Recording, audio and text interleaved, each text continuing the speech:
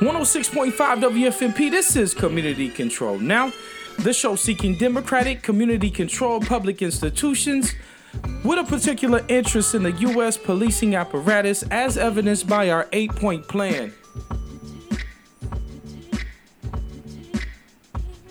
I'm your co-host, Vincent Gonzalez. Slamming Cadillac doors, Michael T. Man, say what's up to the people. What's up, people? Yo. Community Control now seeks to end the rampant abuses by the state, which greatly target persons of color and the economically disadvantaged. Community Control now believes in all power to all oppressed people all over the world. For today's show, we are talking about pleading out, how plea bargaining creates a permanent criminal class, and that is a book by Dan Cannon. Here for part 2, we're going to interview him, but let's get into it without further ado. So, about 3-4 months ago, we were at the main library to listen to a talk of a new author named Dan Cannon. Now, this brother, he's a law professor at the University of Louisville Brandeis School of Law. And he wrote a book about the plead-out system. And we were both there. I think you asked him a question, and we kind of did the meet and greet afterwards. Got the book signed. It's kind of fly in the shared copy that we both had. He signed it to Community Control now. And it's a little Easter egg here, and I can get into it after we get into the meat and potatoes of the discussion, but he was originally one of the lawyers on the protest arrest case that I'm currently fighting. So, want to kind of touch on that. That can tie into what we're talking about, or what we're about to talk about right now. So it's like perfect little segue here, but let's lay this out here. So, English common law, which developed around the 12th century, was devised to accommodate wealthy white men, and it provided the basic framework for the American legal system. That framework deliberately and explicitly excluded the majority of England's poor and working class. All right? This great document, the Magna Carta, it's like the foundation of English common law, was written to protect the rights and property of the nobility, the lords from the monarchy. Common folk, bound by legal ties to those lords, weren't even in the conversation. Owning property and ready cash in an era where ordinary people bartered goods was a minimum requirement for accessing the courts. In addition, access to the legal system absolutely required literacy or the ability to hire a lawyer to draft the complex writs and other documents required by common law legal practice.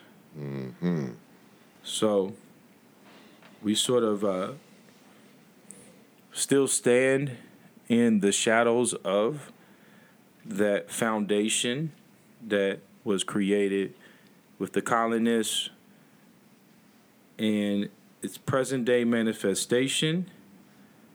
This started around the turn of the century, but even actually, my apologies, it goes back a little bit further. So, the 12th century. Yes. Well, in America, for us, it ramped up in the 20th century, but just seeing Massachusetts, which was where a lot of, during the industrial age, starting around the 1830s, the number of arrests started dramatically increasing. Okay? And this mostly came from the labor union organizing struggle and the emergence of serious collective action that was disrupting the capital of these big-time robber baron industrialists. Okay, so to hasten the mass production of criminals, America needed to create more crimes. So different forms of organizing then became a crime. You saw around the turn of the 20th century, the common law books just exponentially grew in stature, and they basically made being a part of the working class a crime in so many ways. Prohibition was one of the first ways that they could try out this strategy en masse. So there were tens of thousands of liquor law violators, which created a backlog of tens of thousands of cases. So the government needed a device that helped the system process people fast enough to keep up. Lo and behold, here comes the plea bargain. In addition to softening of bargaining restrictions in the state courts that had been happening since around the 1840s, the watershed of Prohibition-era legislation finally provoked changes in the federal courts, including the most extensive use of plea bargain agreements. In 1908, only about 50% of federal convictions were by guilty plea. By 1925, that figure had jumped to 90%. The risk posed by the jury's power all but eliminated in the previous century, and now the trial itself had become an inefficient, outdated mode of creating criminals. 90 years after Herbert Hoover's presidency, his wish for a speedy justice system had came true. Today, American cops make about 10 million arrests per year. Enabled by an endless supply of criminal laws, they can and do arrest anyone for anything. So this is key and fundamental for our struggle to gain community control of the policing institute in this town. We have to understand the three-ring circus that goes about and all the roles that people play in it. Or each apparatus, the role that they play. So the legislator makes laws, these vagrancy laws, public intoxication, and that just existing in public without the means or the status to get away with it. That becomes a crime. And then you got the enforcer class, the executive branch, the police being the lower rung of that. Their job is to go out and enforce the law. I think I once had a cop tell me one time, it's like, why are y'all mad at us for? We didn't make the laws. We just go out and enforce them. But they're just carrying out their duties that they were given permission for by the Constitution and all these other statutes that came about. And then the judicial system comes in and they just go ahead and close the deal. They coerce people into these plea bargains. And I want you to just come in, man, and talk about what does that hold for the justice that we seek in this community? Well, continuing on the notes that you first rang, in referring to Dan Cannon's book, and I was at the presentation at the library, which was very enlightening. He points out that, all of these arrests that these cops generate in the mass incarceration of people of color and poor people ends up as plea bargains. Every 2 seconds, he says, someone pleads guilty to a crime. What Cannon points out is that no judge, jury, or a higher court reviews these guilty pleas. Most cases are over in less than a half an hour. Imagine that. People are often pleading after talking to a lawyer for less than 5 minutes. and in many cases without counsel at all.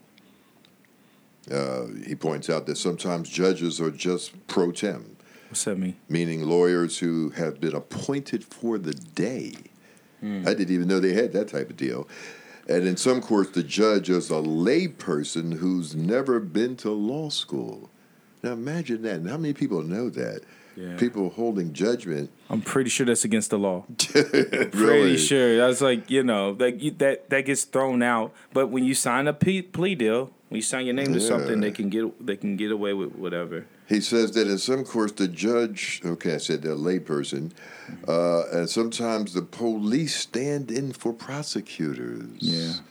Wow. This is eye-opening in so many, where they do that at. Yeah. I'm pretty sure in a lot of these rural areas, and it's pertinent to the struggle we face in Kentucky, man, they pretty much, it's Mayberry. They pretty much do whatever they do. Yeah. He says that because nearly all cases are resolved by plea bargaining, as we pointed out before, people end up pleading guilty to all sorts of ridiculous things and under all sorts of ridiculous circumstances, often without knowing what the state has to prove, what their own defenses might be, or even what the charges are at all. He says that the charges are seldom the same at the beginning of the case and at the time the plea is entered. That's crazy. Gee whiz, what a mess.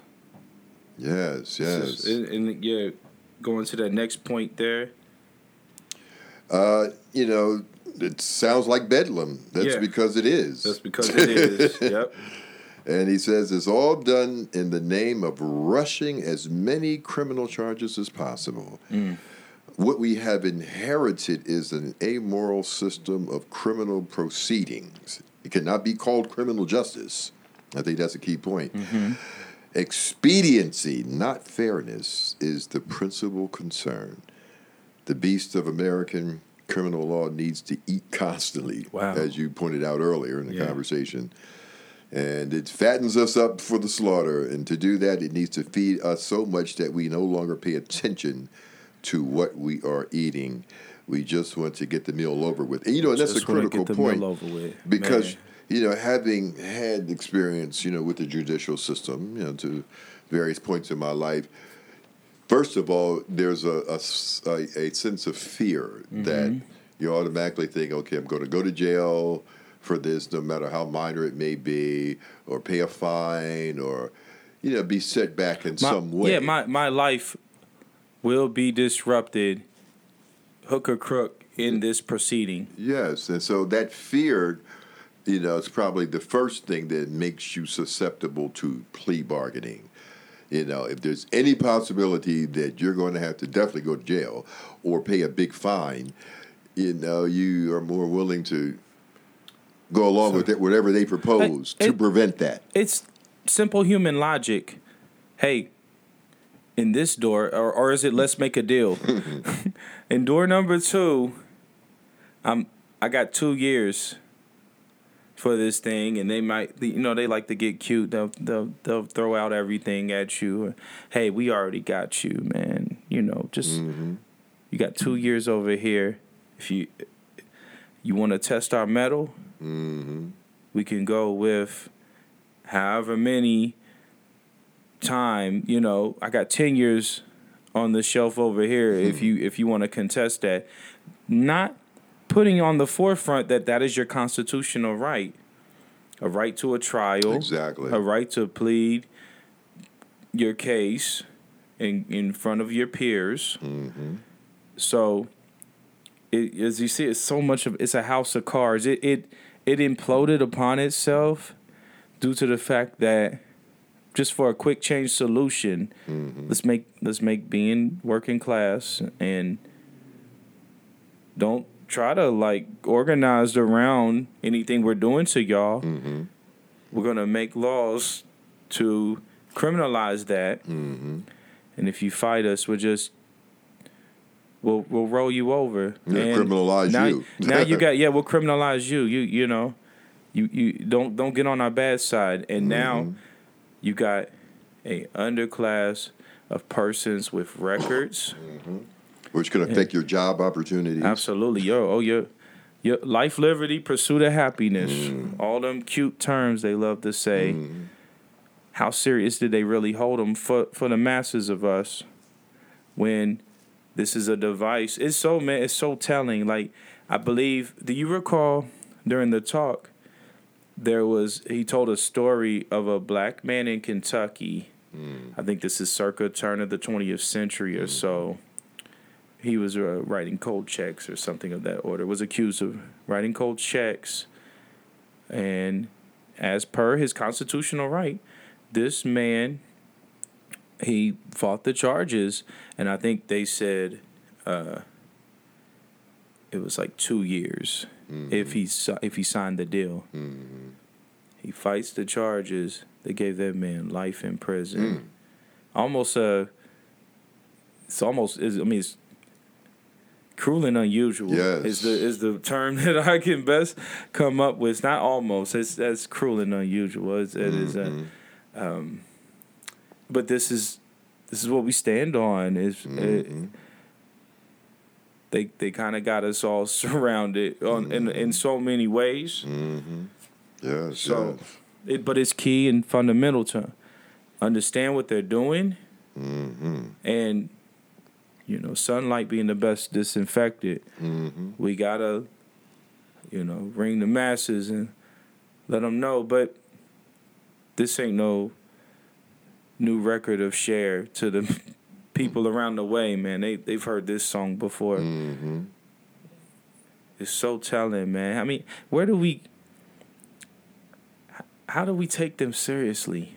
The powers that be, the people who control the criminal apparatus, when they say that they have our interests in mind, they'll put forth justice. Okay, raise your right hand. These are the sort of devices that they're using against us. No question about it. So, this is pertinent to, also, I'd like to remind our dear listeners, you are listening to Community Control Now. Michael T., Vincent Gonzalez, 106.5 WFMP. We are talking about pleading out, the plea bargaining apparatus that criminal justice systems use to ensnarl, disenfranchise, and create a criminal underclass of people. This is close to home. Well, before I get into my thing,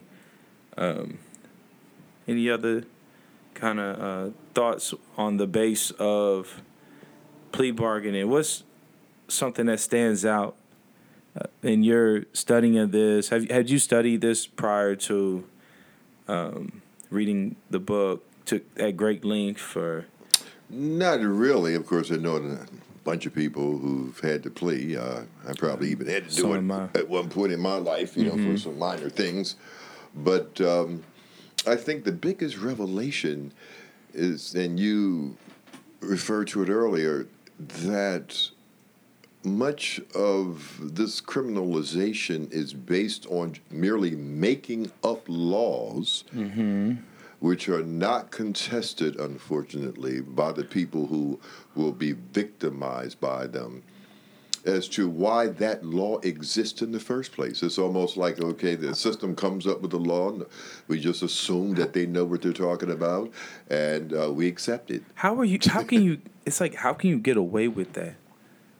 I try not to, shock and awe, it's Randall for me, but and they're doing it on a Monday at 1:00. Yes. It's not even under the dead of night. It's right here in front of you, codified in the books. Yes. This scheme that is you can't put justice on that. That's not, where's the justice involved? Yeah. You don't have a high-powered attorney. Yes. If you don't have people in the streets, and that's why we stay in the streets so hard, because what other devices do we have? We don't control the means of that production. Yeah, and that's key what you just said, because there's this notion that somehow the law is sacrosanct, that, these statutes and these laws, come down from God. You Yeah. know, this was like Moses. These are just These are man-made, man-made. or female-made, mostly man-made, Yeah. statements that are law Mm-hmm. purely by virtue of the fact that the state enforces Legitimize it. it. They have the monopoly Yes. on violence. Yes. They have the monopoly on entrapment. Yes. Who's going to jail? Yes. And Who had a hot brown with the judge last week? Yes, and it means nothing in terms of some kind of intrinsic thing without a force backing it up. Yeah. Now let's think about that force. That force, and this is not rocket science. That force is the state structure. You Yeah. know, I mean, the only reason you would have to go to court is because some people from the police departments and other departments will come get you. Yes, miss your court date and see how cute you is. Yeah, but we fail to coming to get you. realize that all of that is, arbitrary and man, quote unquote, made. Yes. I mean, based on whoever is in power. Mm-hmm. If there is no power or Yeah. power forces able to enforce those things, they mean nothing. Yeah. If there was no power source able to write these things, they'd mean nothing. And even when they are written, Yeah. they're just the words of the particular the ideas for control And- that the ruling class is using to keep us under And- control. They're not sacrosanct. And we can see throughout the history of these sort of devices, state-sanctioned segregation, the subjugation of women, Yes. Those child were laws. labor. These were all laws. And one of my favorite Dr. King quotes: "An unjust law is no law at all." Exactly. This is something that I have a duty and an onus to repel against. So, Exactly. as a part of our 8-point plan, which Community Control Now's 8-point plan for our campaign, just a quick rundown here, where we are seeking a police accountability board that is directly elected, has policy and budget oversight, the ability to fire any officer, including the chief, that is been rightfully found in misconduct, the ability to subpoena, the ability to open investigations, and we're also asking that this is held straight power to the people. Okay, we don't need any Leos on this. This is like lockstep with it. I see the ending of the plea bargaining system as one of our missions and goals of this thing. Absolutely. So, it got off the rails. Runaway train. They thought they could just be cute and use it for everything. And now we're standing in the ground on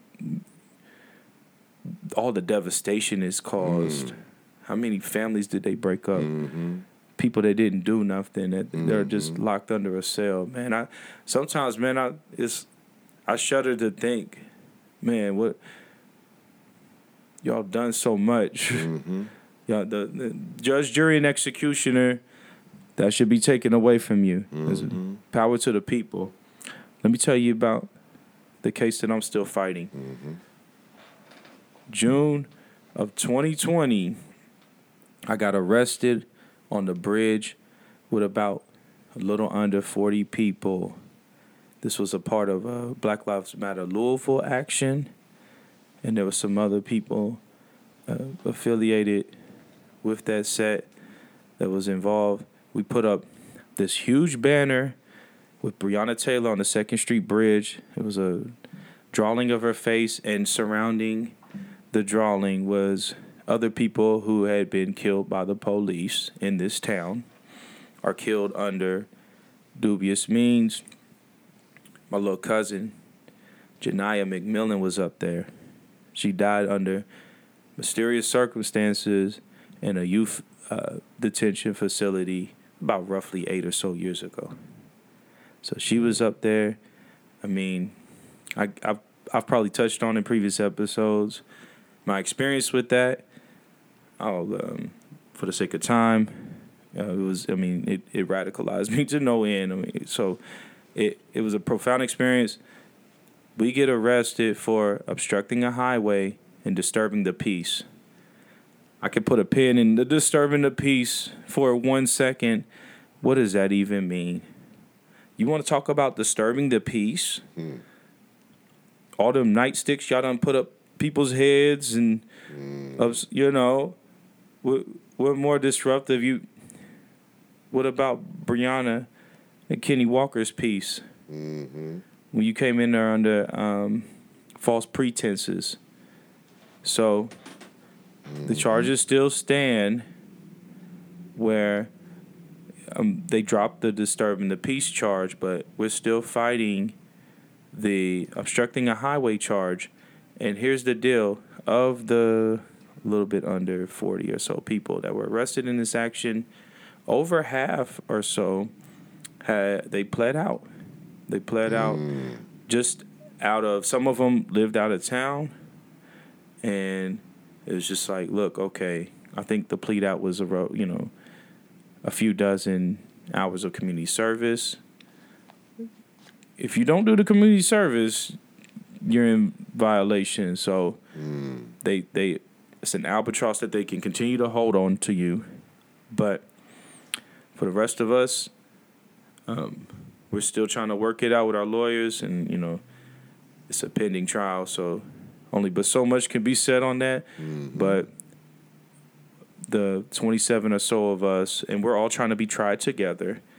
Those of us who are exercising our constitutional right to a trial, if we're found guilty, we could be facing, a few days in jail, up to, I think the max penalty. Months, maybe. Yeah, the max penalty is like 45 days in jail. So you want to talk about a rock and a hard place. And they know why we were out there in the streets. They're not dull-witted. They knew exactly what it is. But to discourage protest of that type in this town, they suppress, and they've used the plea bargain as a way to corral things. Hey, don't make me have to tell you again. That's what they're hoping is going to occur. But I'm going to hold you accountable. I hope the last couple of weeks where the feds came in and handed out some indictments, if that don't do nothing else, what does that say? The federal government gave validation to why we were in the streets as much as we were. So just to let the people know what's going on, there are people from the Breonna Taylor protests are still alive in so many ways and means. And we'll keep you up to date. Also, we're trying to do a part 2. We're going to holler at Dan Cannon, try to get him on. I know it's law school's in session, but we got 20 seconds. What you got, my brother, to close us out? Well, I just want to encourage everybody to recognize that the judicial system, the courts, all of that is a major, if not the major, front of our struggle. And we need all hands on deck. That's right. Right on. Free Brittany Griner. Free Mubia Abu-Jamal. Free Leonard Peltier. Yes. Community control now. Let's get free.